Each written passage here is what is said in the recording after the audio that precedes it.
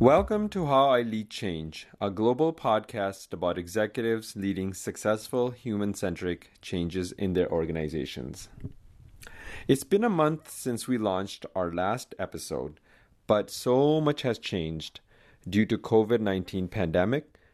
We've been ordered to work from home, our schools, community centers, and other public gathering spaces have been closed, and businesses that are deemed non-essential have also had to pivot their organizations to be able to work remotely. The world of work has changed dramatically, and we are entering an era of massive disruptive change.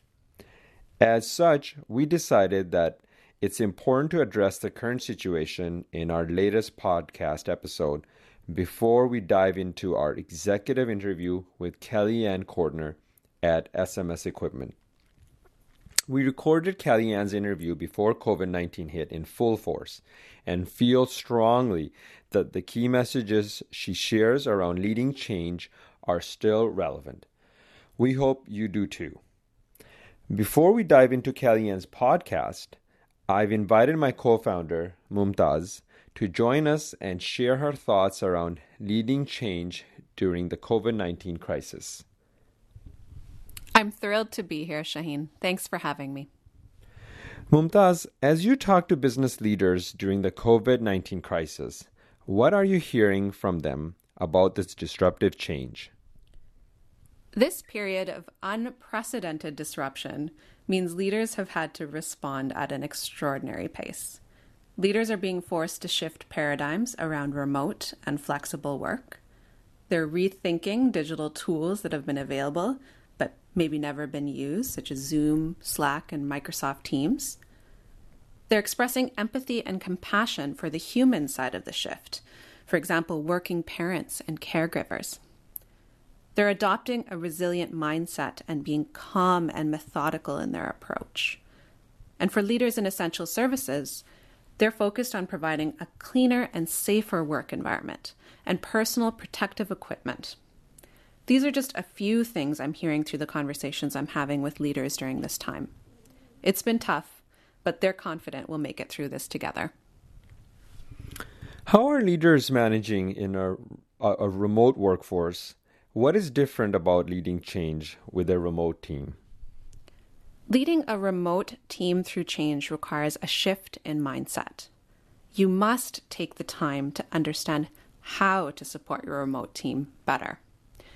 You need a more results-oriented mindset to successfully lead remote teams, or what's called management by objectives in HR speak.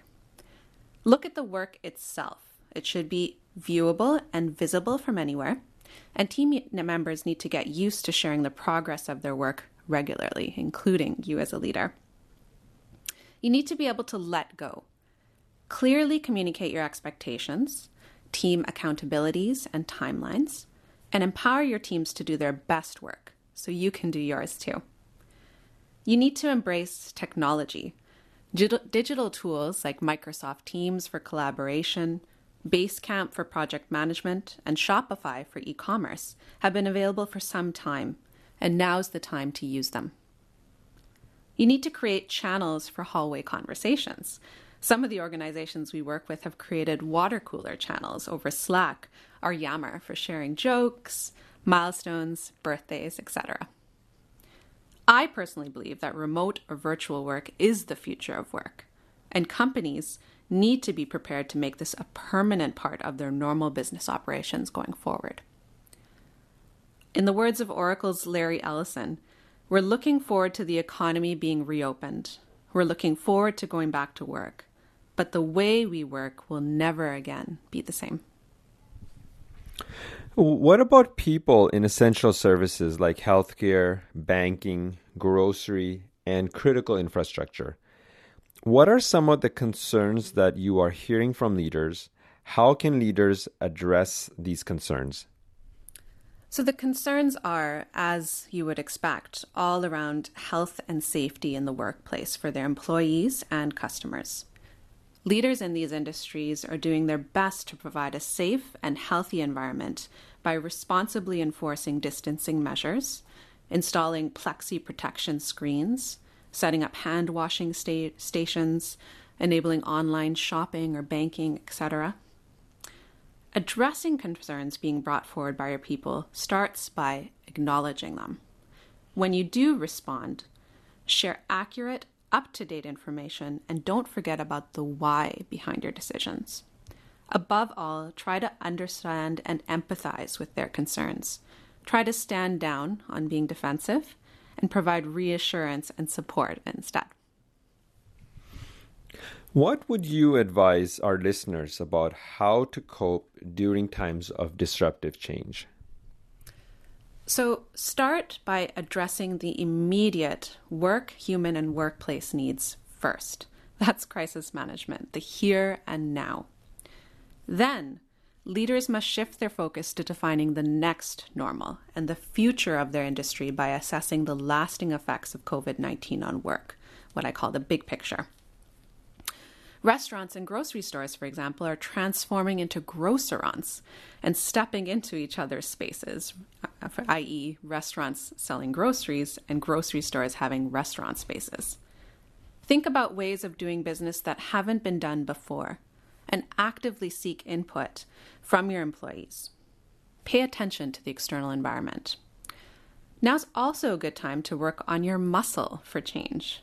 Build agility and resiliency in your organization so that when this type of disruption happens again, you're better prepared for it. When you build agility, you learn to respond, not to react. So don't get stuck on a continual cycle of reaction, as it's not good for your people or your business. Position yourself to benefit from this change. Think about the capacity that's being built, how it will improve with time, and how to build new habits. I'm personally excited about the potential on the other side. Although this moment is scary, it will pass. Thanks, Mumtaz. You've shared some fantastic insights here that I'm sure our audience will appreciate. It's been my pleasure. Now, let's turn to this month's podcast guest, Kellyanne Kortner. Today on our show, I'm joined by Kellyanne Kortner, Vice President, Human Resources and CHRO at SMS Equipment, an equipment dealer and one of the largest Komatsu dealers in the world with a network of business centers across Canada. Thank you for joining us today, Kellyanne.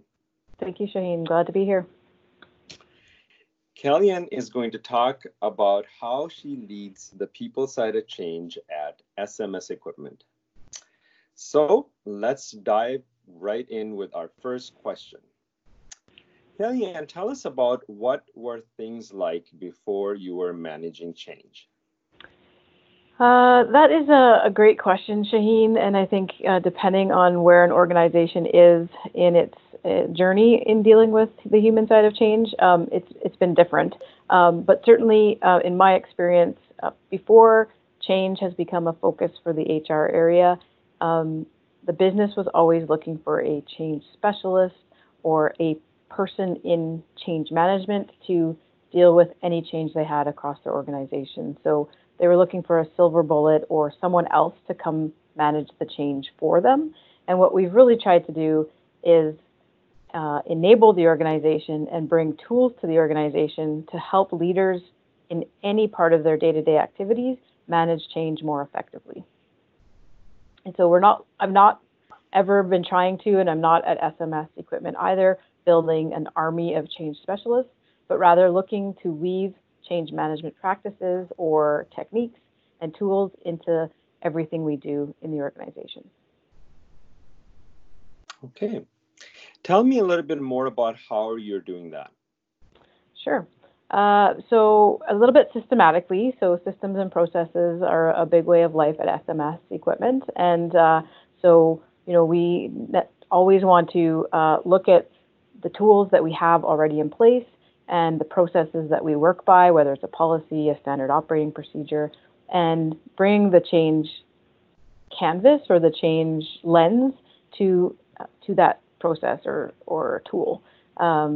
So we want to use the ADKAR model in anything we can, and really here the first start, we do follow that model, is about awareness, and without that, we basically pause the process and say let's make sure we start at the top and get the right stakeholders involved as well too. So it really is systematic. And the other piece that I've found in my experience and career is it's not cookie cutter.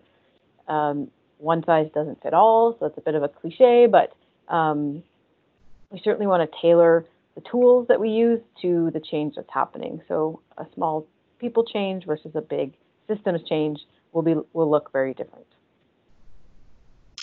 So that sounds really good. Tell us a little bit about what impact and results have you realized from change management on your business? Yeah, that's also a great question. I, can speak to a couple of training activities in this organization where big IT projects that require heavy training from users or employees has really, used and empowered our leaders to impact their employees differently. So when our systems and or our trainers go out, they're using the change model to make sure that they're incorporating that messaging, looking at their communication materials, like I said before, stakeholders, and really trying to put a package together for the business. And the business in the training area, at least, has really enjoyed that expertise that our change leaders and our trainers are bringing to the table. So from an impact perspective, the change has gone smoother. The training is more bought in. We have better training uptake in terms of completion rates because the proper steps in communication and change tools have been used before. Just putting something on the intranet and saying, go take this training course. Excellent. That's great. And tell us a little bit about what advice would you give other executives, your peers, on the importance of managing change? Yeah, the biggest, I think there's two pieces to what, my thought goes to, Shaheen, really is talk about it a lot. Use the language in meetings, reference it as many times as you can, not only the importance of change, but also the leader's role in change. And the second piece of that is equip the leaders with tools and practical tools that they can use in everyday activities to get them more comfortable with it. This is not a high science mathematical equation we're talking about. It's people that we're dealing with in most cases, and repetition and giving them simple tools is really very key parts for what I would encourage everyone to think about when they're attending executive meetings or in everyday conversations with peer groups. Excellent. And what else would you like to add in your stories and your experiences with managing change at your current organizations and any previous places you've worked at? Yeah, I think, I'm experiencing here the same as I have in other locations. No one is perfect. Pivoting and being able to adjust a plan on the fly is really important. So using different lenses, getting other people's input, and again, I can't say enough, repeating the importance of it and weaving it into everything we do. That's what makes the small changes more sustainable. So it's not, go into a meeting and never talk about it again. It's repetitive. It is simple, continuous improvement measures and tools we can put in place. And it's a journey. It is not somewhere you go one day and leave the next. So it's got to be part of everyday activity. Excellent. What would be the one big key takeaway from managing change well? That's a great question. One key takeaway, there's so many of them. I think the leadership or the stakeholder role and understanding how important and what messages they need to share with an organization, or making sure the message comes from the right person at the right time is another key aspect. Depending on the audience, depending on the time of an initiative, the messenger can change, and so mapping that out is important as well. Okay, thank you, Kellyanne, for sharing your insights. Shaheen, it's been a pleasure talking with you and working with your organization over the last couple of years. Well, that's all. I'm glad, Kellyanne, for your comments and for sharing your stories and insights. That's all for today's episode of How I Lead Change. Thank you very much for listening, and thank you, Kellyanne, for joining me today. Join us again next month. Make sure you subscribe to the podcast so you never miss an episode. Now go out there and be successful at change.